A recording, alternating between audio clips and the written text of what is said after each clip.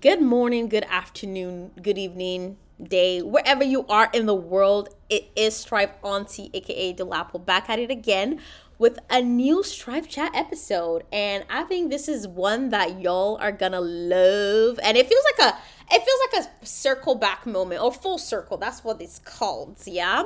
But we're all gonna be talking about everything 20s and navigating unconventional career pathways.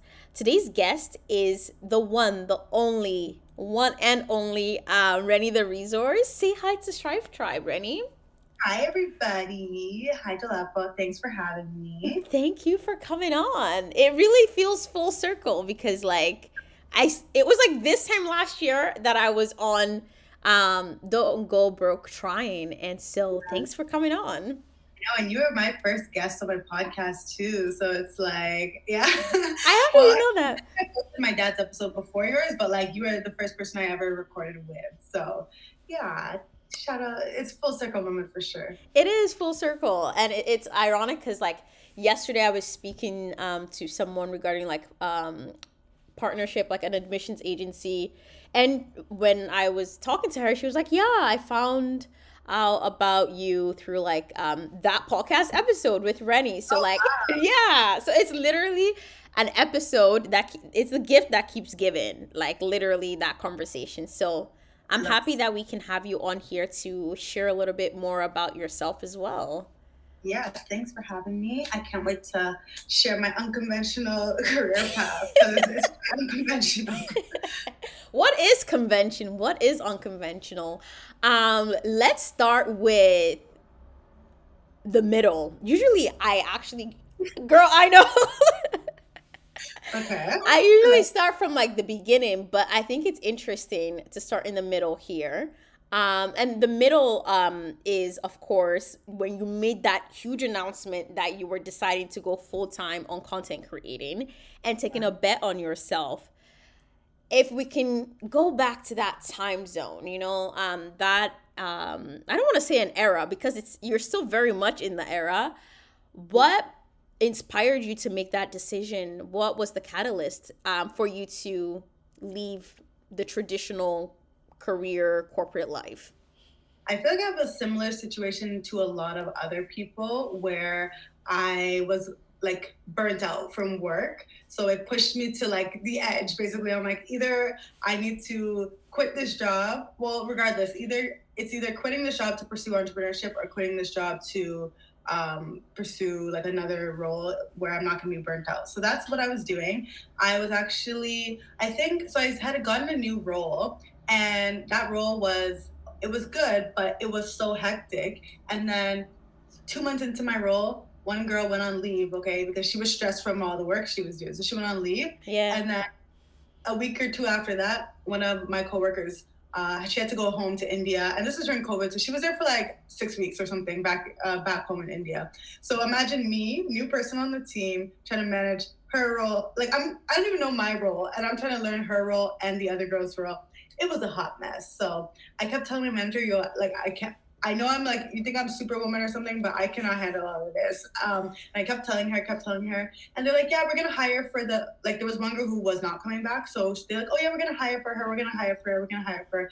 Did they hire for her? Till this day, have they hired? I don't know, but so yeah, that honestly was what pushed me because I just felt like I was juggling a lot of things. Hmm.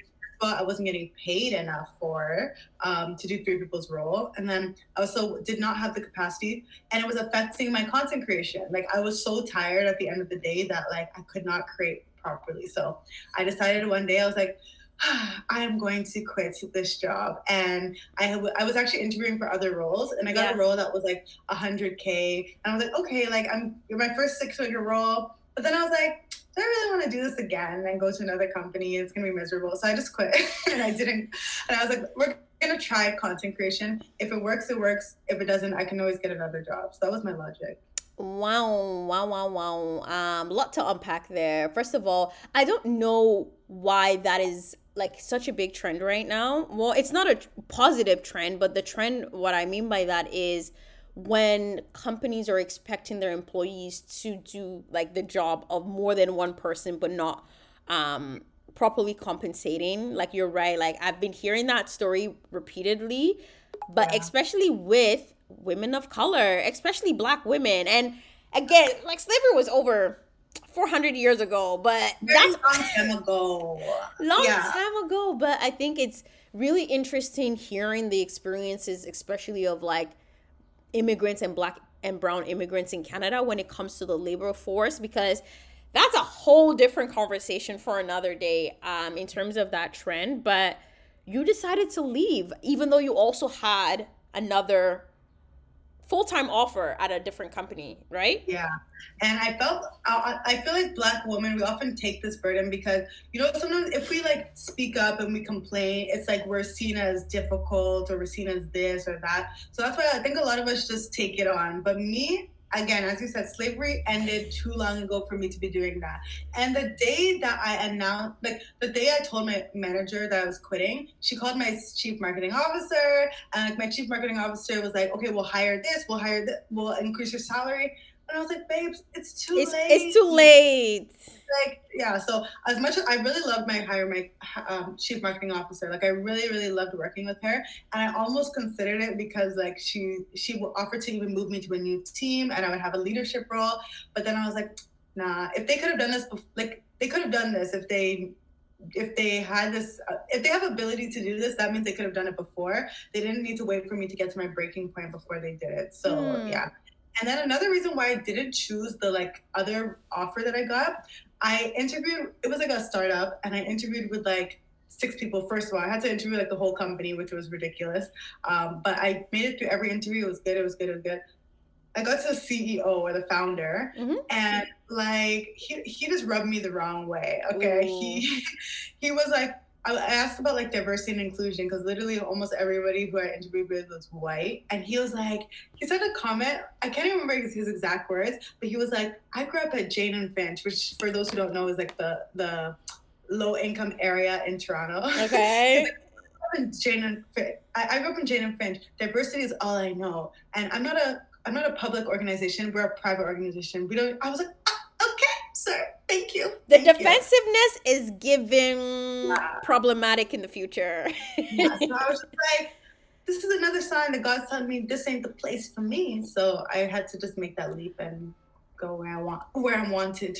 Yeah, and the leap was a mad leap, like when the image that really just came in my mind is literally like a ballet, when ballet dancers are doing like those like long jumps. That's what I just imagine. And I want you to maybe share with Strive Tribe in terms of like how you prepared yourself mentally, because I know on your platform you've shared before in terms of like preparing yourself financially in terms of like emergency funds and being able to make sure that you don't go broke trying to be a full content creator. I think which is an episode you have coming up, but you've talked a lot about the financial part. How did you mentally prepare yourself? How did I mentally prepare myself for that? I honestly, I think I was just so burnt out. I could not even, there was no other option. It was just like, this is what we're going to have to do. I don't know if I actually mentally prepared to take the leap, knowing that now everything's on you, it's very different than working corporate, but it was just, once I quit, I just felt like a load was lifted off of me. So, even though I wasn't mentally prepared for it, I think I just adapted very nicely because it was like anything was better than what I was coming from. Because I was working 8 till 10 p.m. sometimes, on a regular basis, not on one-off, on a very regular every basis. Single day. So, yeah, and I was like, this is ridiculous. I don't live to work. Okay, this is not my my goal in life. So, and yeah, so I don't think I actually took any actionable steps to learn how to manage this entrepreneurship or this career pivot. But I'm glad that I just jumped into it because it was necessary. Nice. Wow. Well, not nice that it was necessary, but it's been beautiful to watch from the internet how that has unfolded. But if you had hindsight is 2020, but for maybe people that are listening that are in workplaces that they're being forced or kind of not forced but voluntold, you know what I'm saying, to take on more than they're actually being compensated for, or It's also taking a toll on their physical and mental health. What would you provide as like tips for them? Yeah, I would tell them that, like, I understand taking like help, lending a helping hand every once in a while, but once you have like a new responsibility or task that's coming on your plate that's not in your job description, that is a promotion. That's exactly what it is. Wait, Okay. please say that one more time for the people in the back. No, for real. A new job or a new task or some new project that is not within the scope of your role is a promotion, and there should be compensation aligned. That aligns with that promotion. So I would tell you that like it's okay to take on things every once in a while, but if it's long term, I would voice that to your manager and always like try to get things in writing if you can. You know, write to them like, hey, I'm having a little trouble managing XYZ right now. Do you know how long this will be on my plate? You know, questions like that. And they can't really deny when it's written out in the ink, right? But then I would tell you also that sometimes you just need to take a break for your own peace of mind. And like short term disability is a thing that can really help you as well. That was an option for me that they recommended as well. They were like, oh, how about you just go on like 6 weeks leave or something like that, which maybe in hindsight I could have done, but I'm glad that I chose the path that I did choose. I'm not sure if you know Danica Nelson. No, I don't think No, so. she actually just took an 8 week leave from her role, and it was to recover from burnout too. So I would tell everyone, if you want like resources about that, check out Danica S. Nelson on Instagram. She's sharing her journey right now, and it's very inspiring to know that you can. You don't need you like we can't come and die for work. Okay, we need to take breaks, take rest. You know, life is for living. We don't want to like die because of work. It's ridiculous. So Yeah. For anyone that missed that, it's Danica S. Nelson, and I'll make sure to put it in the show notes as well so that you can follow that journey. And I love the fact that you also brought that up, like in terms of short term disability, applying for EI, whatever it takes actually to also like take care of yourself. I think even within like the immigrant community, it's kind of hush hush. You know, we don't really talk about the need to take a break from work. What's a break yeah. from work? What do you mean you're not gonna stop? You're gonna stop working for a while. And so it's really powerful. Number one, that I mean, you took that step. Danica is taking that took that step as well. But the fact that you guys also share your journey through it. So yeah, thank you for being open and vulnerable with us in that, because it is not easy at all. Yeah, thank you. But I'm like, I always tell people the worst that can happen is that you're going to start looking for another job, you know? Like, if that's, and that's obviously it's a privilege to be able to say that because, you know, I had that emergency fund saved up. So I could have afforded to quit and then like take a few months off and then go back.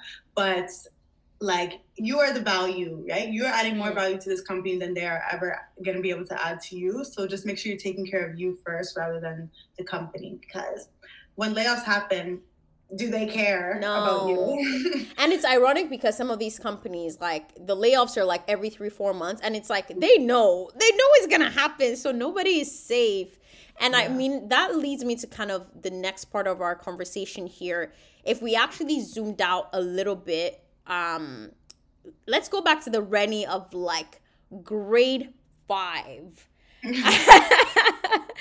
Already of grade 5, like what did you envision yourself doing in terms of like, you know, whenever they would ask you, oh, what did you want to become when you grow older, what was your go-to answer? So when I was very young, it was I wanted to be a teacher, and Oh. then my parents were like, basically like teachers don't make money, basically, which is unfortunate. It's the It truth though. is. In Canada, especially, like they do not pay our teachers anywhere equivalent to the value they add.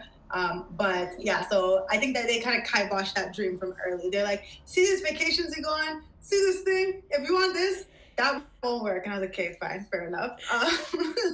And then my parents are both, and then I want to be a doctor. But did I actually want to be a doctor, or did I just have the Nigerian child mentality? You know, like, oh, doctor, lawyer, engineer, those are our options. So doctor was second. And then when I got to high school, it changed to lawyer. So like my parents are both lawyers. My sister's even in law school right now. So I think again, it was just a natural thing. Like, oh, I don't want to be a doctor anymore. It was after I took I think grade 11 physics or something, and I was like, nope, we cannot do this for the rest of my life. No way. So then I said, okay, I'll be a lawyer. And my dad, I think he realized like this girl changes her mind every 2 seconds about what she wants. So he was like, make sure your first degree is in something that if you decide not to go to post-secondary or post-grad, then you are going to actually get a job in it. And so I'm glad he told me that, because again, I switched my mind when I got to university again. And instead I studied business. Instead, like I think a lot of lawyers study like criminology or psychology, something as a first degree. He was like, nah, because you're not gonna, you're probably not gonna go to law school. So I studied business instead, which was good. And I didn't do my post-grad. I mean, it's interesting. Postgrad is another conversation because, I mean, another person I was just speaking to was telling me about how he makes a decision whether or not he would go after postgrad, especially, yeah. MBA is a whole different conversation. But interesting that you changed your mind a little bit. What was the underlying inspiration to be a teacher? I mean, before you were told, you know what, you're not going to make much money in that. I think I just like helping people. And also, like, I feel like I explain topics really simply. Like, even to my friends, I was the one who was always helping them, like, with their homework and, like, being like, okay, you don't understand it. I was literally like, copy off me, first of all, and then I'll explain it to you. Like, I literally used to just be like, yeah, copy off my answers, and then I'll explain the question to you.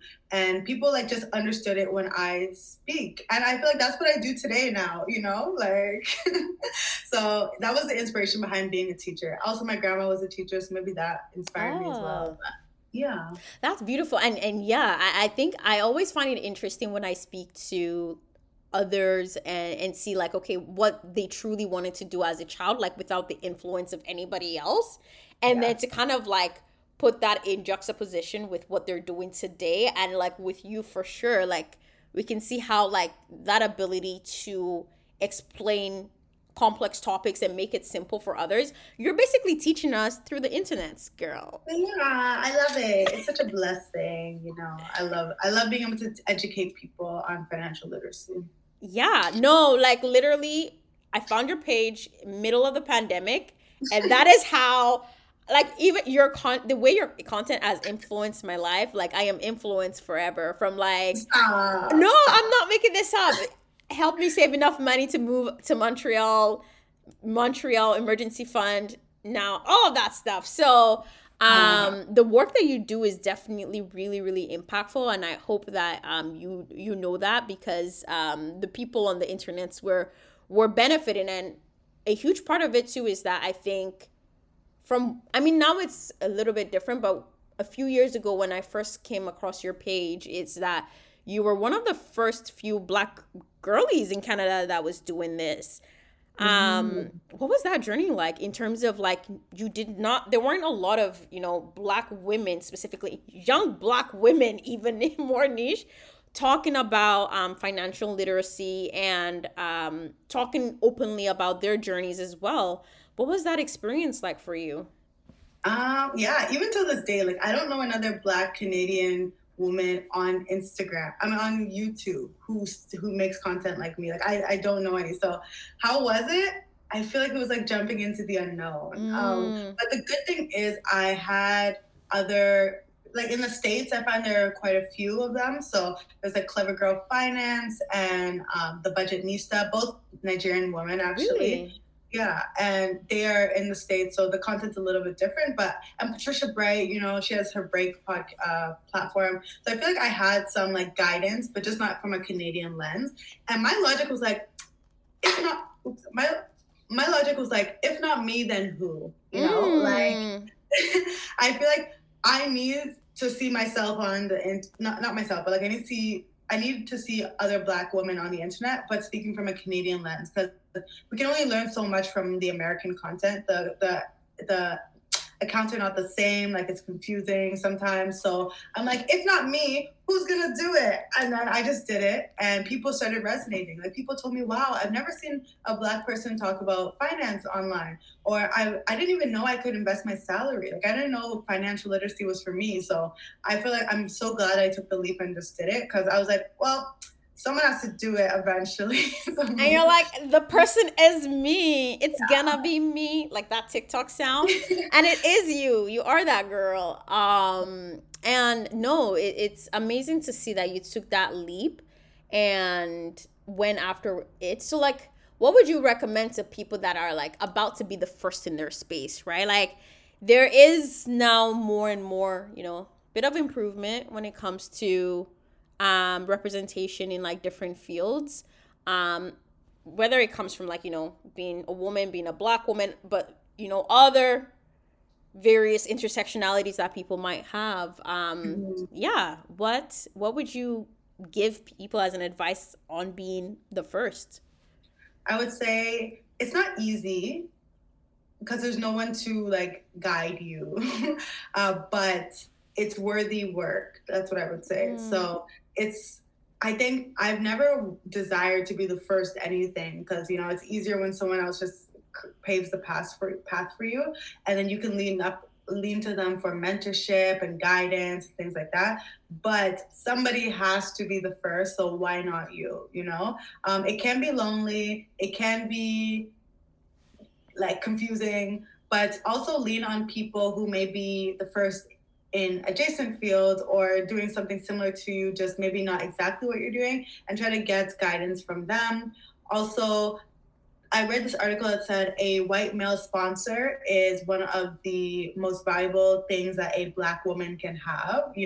Like, we have a lot of mentorship as Black women. We have a lot of people creating these programs for us. But what we really need is a white male sponsor who's at the top already, who can say, okay, I'm bringing you up along and saying your names in the rooms that you are not in. So I would say if you can get mentorship from a white man or a white woman, it's still valuable. It's obviously like it's not the same, but it's still extremely valuable. So take advantage of that as well. And then also pull up other people as when you're in the position that you are in. So collaborate with other people, collaborate with newcomers who are in the space. I find that oftentimes when I saw in corporate space, when I saw Black women who were like in the top ranks, they were so stush, and they were like, they didn't want to talk to any Black people, because they're so used to being the one and the only, and they're like, you're threatening my space here. I don't really want to interact with you. But I think that's the wrong mindset to have. Like, when one of us win, we should be looking to bring up everybody else alongside with us, not the opposite way around. Because white people be bringing up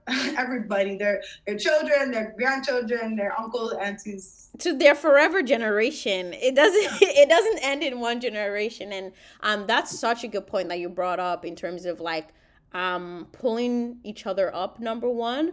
But also, this is where people say they're an ally, and this is where allies also need to show up, right? In terms of collaborating, not only just collaborating, but also being willing to be mentors for people of color or new immigrants to Canada. It's interesting too that you mentioned, like, when Black women, like much older Black women, not all, sometimes it's kind of like that, being not stuck, it's not stuck up, what's the word you used? Stush, there we go. That's another thing that I think I appreciate about our generation, like the zillennial, millennial kind of sitch going on, is the fact of like also breaking down what it means to be like a professional Black woman. I think that's really changed over the past few years, because when I was younger, I did not feel like, I felt like we only could operate in one way. Like, one example of that is like, I wanted locks for the longest time since like high school, elementary school. And I never allowed myself to do it because I thought I could not show up in spaces with locks. Yeah, it's true. Like, I didn't wear braids for so many years as well, even in the workplace. Yeah, so I feel you. Even like for my last corporate job, I wore like a weave or whatever for the interview. But then once I got the job, I was like, hello, I'm here in my braids. So yeah, I feel you. I felt the exact same way, but yeah, I'm also glad that we are changing the way. Like when I went met the prime minister, somebody like a few people commented saying like, I just love that you were wearing locks when you met him because it shows us that like I can show up in that space. And I was like, I never thought of that, but yeah, I love it. Exactly, exactly. Like number one, can you even let's take a moment to acknowledge because the way you said that, like you breezed over it. Yeah, when I met with the prime minister, when I had a meeting with the prime minister, yeah. LOL, LOL. But yeah, I think one of the things too is that like I can't remember what podcast I was listening to, where the person mentioned that whenever you show up fully as yourself, it also creates the opportunity for another person to be able to do the same in the future, which really ties into what you mentioned, right? In terms of like, you know, your locks were fabulous, and at the end of the day, a meeting is a meeting. Like he's the prime minister, but he's another human being, and so it's He's just a locks. guy, bruv. Like it's yeah. At the end of the day, and I feel like we should all be encouraged to show up exactly as ourselves. Our parents definitely did not do that, but we can definitely be the change that we want to see. We can. So how do you fully show up as yourself in content creating? Okay, I feel like content creating is like chill though. It's not like I'm like how else would I show up? Like I actually yeah. Go ahead. No, no, no. Go ahead. No, I'm like I don't know how else I would show up because I'm my own boss. It's like there's nobody else to really police me. So No, great. Okay, great point. I think I'm asking about that because at the end of the day too, like when it comes to like social media and like, the content creator space, there is, from what I've observed in the past, I don't know what it is like right now. Like yes, you can show up as yourself and I love when people do, but there's also sometimes like trying to balance showing up as yourself versus kind of like not what sells, but like what will gain the mm, most traction being at mm, that time. And so that's kind of where my question is coming from, is that like how do you stay authentic to yourself in a industry that also sometimes moves really fast based on trends, what's popular and things like that. mm. That's a good question because like I don't follow trends at all, You which don't. That's I don't I don't use any trending sounds. I don't like I would say yeah, like no, I don't really I like sometimes if I see like something that I like a video, I will like make it into a finance related thing. But honestly, I do not do that. And I think the reason is because I tried a few times, like because again, I like doing it sometimes, but I just find it's not sustainable to try to be someone that you're not, right? mm-hmm. And I'm not a dancer. I'm not. You won't be seeing me doing TikTok dances. Like I cannot dance at all. So if I'm trying to dance, it's just gonna look inauthentic. And I feel like my brand's all about authenticity. So I find that the way that I'm able to just show up as myself is knowing that it's the most sustainable way and the only way that I'll continue to do it long term. Because yeah, if I try to do keep up with all the trends, I'm gonna burn out immediately. And as a small business owner, burning out is catastrophic, as you know, right? Like we are the face of our business. We are everything to Yeah. do with our business. So it's kind of hard. Like when I was working corporate, if I burnt out, they could find There's someone to somebody replace. else. Yeah.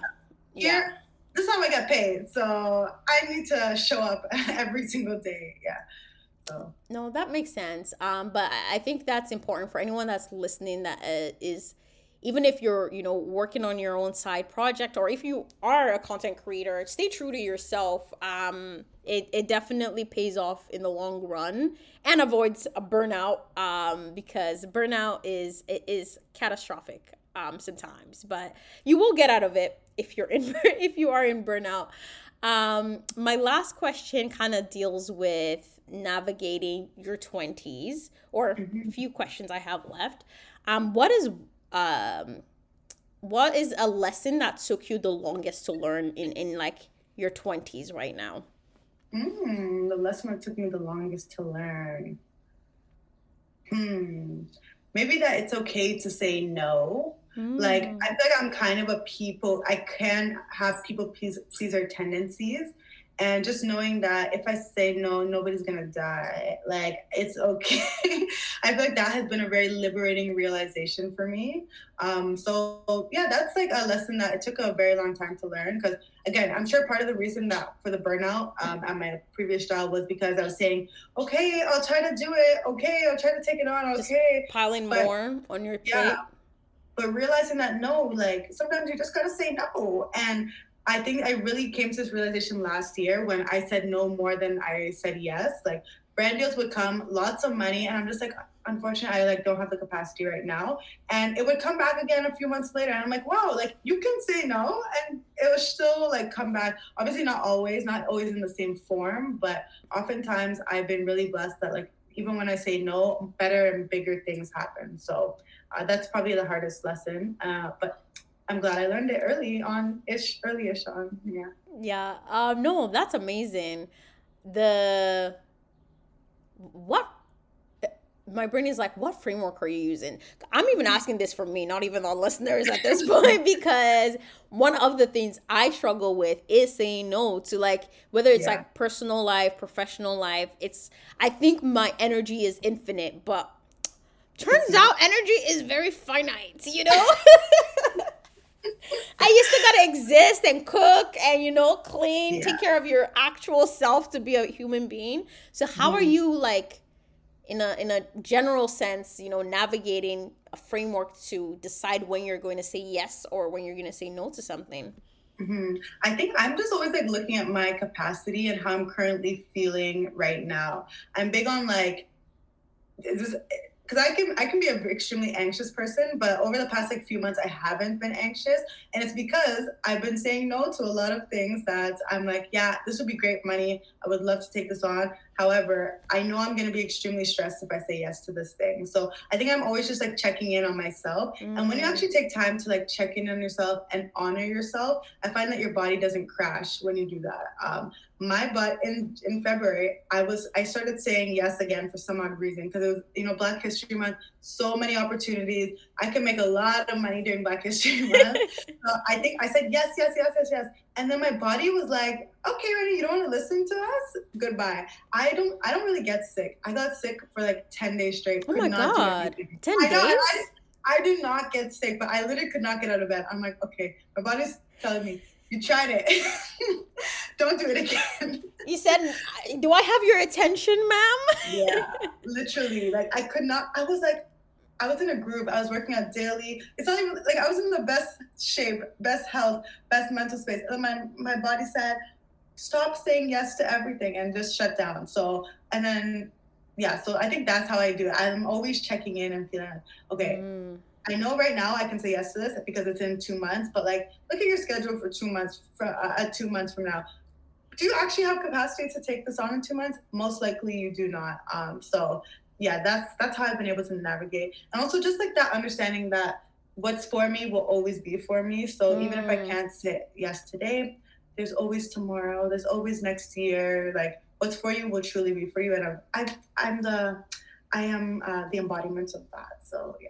No, okay, that's beautiful. I'm taking notes mentally for myself, to start.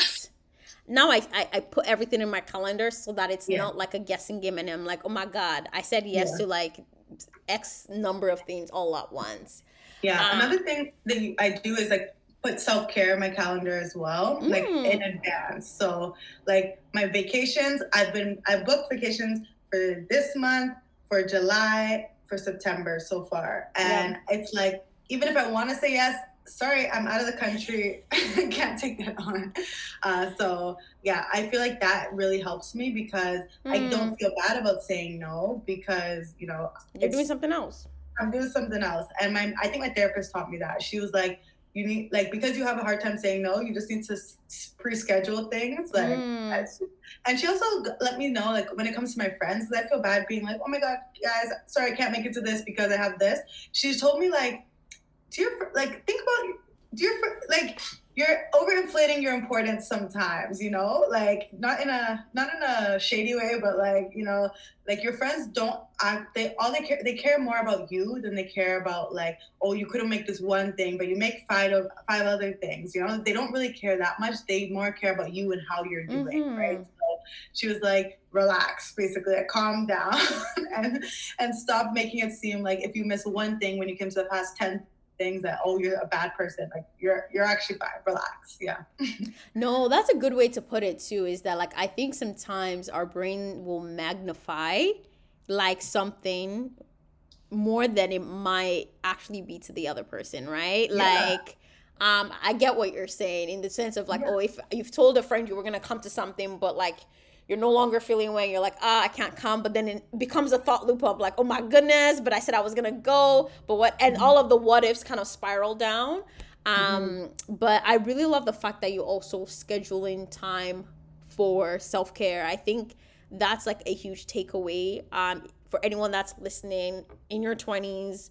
You don't even have to be in your 20s. Even if you're not even 20 and you're listening, I mean, most of the audience are in their 20s. But if you're younger, like it's a good thing to start keeping track of as well, just so that you are.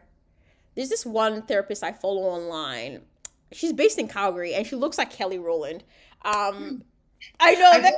seen her on TikTok. Yes, on TikTok, right? And she talks about a lot of this like proactive, like somatic soothing practices to make sure that you don't attend to a problem when it's already like overbearing, especially when it comes to mental health. So I love the way that you tied that in. My last question has to deal with the opposite side. What's one lesson or what has you excited about this like era of your 20s in terms of like, are you in your late 20s? Yeah, Mid late? 26. 26? 26. Yeah. Okay. So Yeah. mid to late 20s. Yeah. What are you excited about? What am I excited about? I'm excited. Literally just excited that I have so much life to live. You know, that's my thing. I'm just like, and I'm really excited that I can change my mind at any point in time, you know, because I'm like, I'm child free. I'm partnerless at this point in time. Like I could literally choose to move to Japan right now if You I can. wanted to. And my life is just so dynamic and like that's really what's exciting for me. Obviously when you have kids, things change a little bit, but I hope to still maintain the same level of like, you know, I feel comfortable pivoting and changing what I want to do at any point in time. I really hope that that carries on even into my 30s and 40s when I have children. But yeah, I just feel like really excited that I can do whatever I want. Like someone recently sent an anonymous message to me Yeah. saying like, oh, basically saying like, oh, your career is so short-sighted and like by the time you have kids, you're gonna have to change your career, go back to corporate, you'll be making less than 100K when all your peers will be making 200K. I was just like, whoa, angry much, but like it was funny to me because it's like you probably think that you're stuck in the same thing that you chose in high school probably to do as a career. I don't have that mindset at all. I feel like I can change at any point in time, so that's never been a thought of mine. But yeah, I'm really excited that I have this like mindset towards always changing, always evolving, pivoting if I need to. So yeah. Yeah, well, that's that growth mindset right there, baby. Yeah. Like, and it's interesting. I think you shared that thing, and I remember seeing. I don't even remember if I commented, and I'm like, huh? I think sometimes too is that like whenever people react like that, it says more about them than it actually about you, right? Definitely. Like you mentioned, like the person might be at a point where they feel like they don't have a choice, but it's so important to have that growth mindset because otherwise, yeah, because life always gets tough. I mean, if it does, but it's about how you deal with it. But yeah, thank you so much for coming on the Strife Chat to share your journey. I mean, from teacher to financial literacy educator and a business owner at the same time. So it's really beautiful to see how, I mean, again, from afar from the internet, how your content keeps evolving, but the way that it also is, again, I can only speak personally, but it impacts me a lot. And yeah, I can't wait to keep seeing from the sidelines and cheering on. And thank you so much for coming on. Thank you for having me. I appreciate it. Yes. And yeah, thank you everyone for listening. I hope that you enjoyed the episode. Oh, plug yourself, please. Where can the people find you? Yes, you can find me on Instagram at XOReni, XORENI. Also on YouTube. I have a YouTube channel with like 200 videos, so check those out. I also have a podcast called Don't Go Broke Trying, and we are in season 2. It is coming out shortly, and we have amazing episodes this season. It'll be episodes like Don't Go Broke Trying to Become an Influencer, Ooh. Don't Go Broke Trying to Start Your Own, Get Funding for Your Business, Don't Go Broke Trying to invest in the stock market. So there's a lot there, and I hope that you listen because I think it's gonna be good. Oh, it's good. Yeah. For the past season, season 1, if people are, they're bored on a Friday night, they need some, or on a walk, whatever, maybe not Friday night, on a walk or whatever, what types of episodes can people expect from the last one so that they can get caught up before season 2 comes out? Yeah, so we had Dalapa on talking about how she did not go broke trying to get a university education and got lots of scholarships. We also spoke to my dad, who started investing in the stock market at a pretty young age, and how he did not go broke. Don't go broke trying to start your own business. So if you're a business owner, I think that would be really helpful. It's a bunch of founders that I interviewed, and they shared like how a lot of them did go broke, and telling you stories that how you cannot go broke. And then I share my like 7 streams of income on there as well. So check it out. Lots of good stuff. And there's also an episode about financial abuse, which I think everybody should listen to. And we share about how financial abuse happens and how you can get out of it if you find yourself in that situation. Thank you. So all of those will be linked in the show notes. So if you missed out on any of the resources that Reni just shared in terms of like her podcast, the YouTube channel, her socials as well, they'll be linked in the show notes. So make sure to go check it out. And I kid you not, you will learn something that will actually change your life. Like that's not me trying to say something to say something, but her content is really, really good, especially on financial literacy. So thank you so much, Reni. Thank you for having me.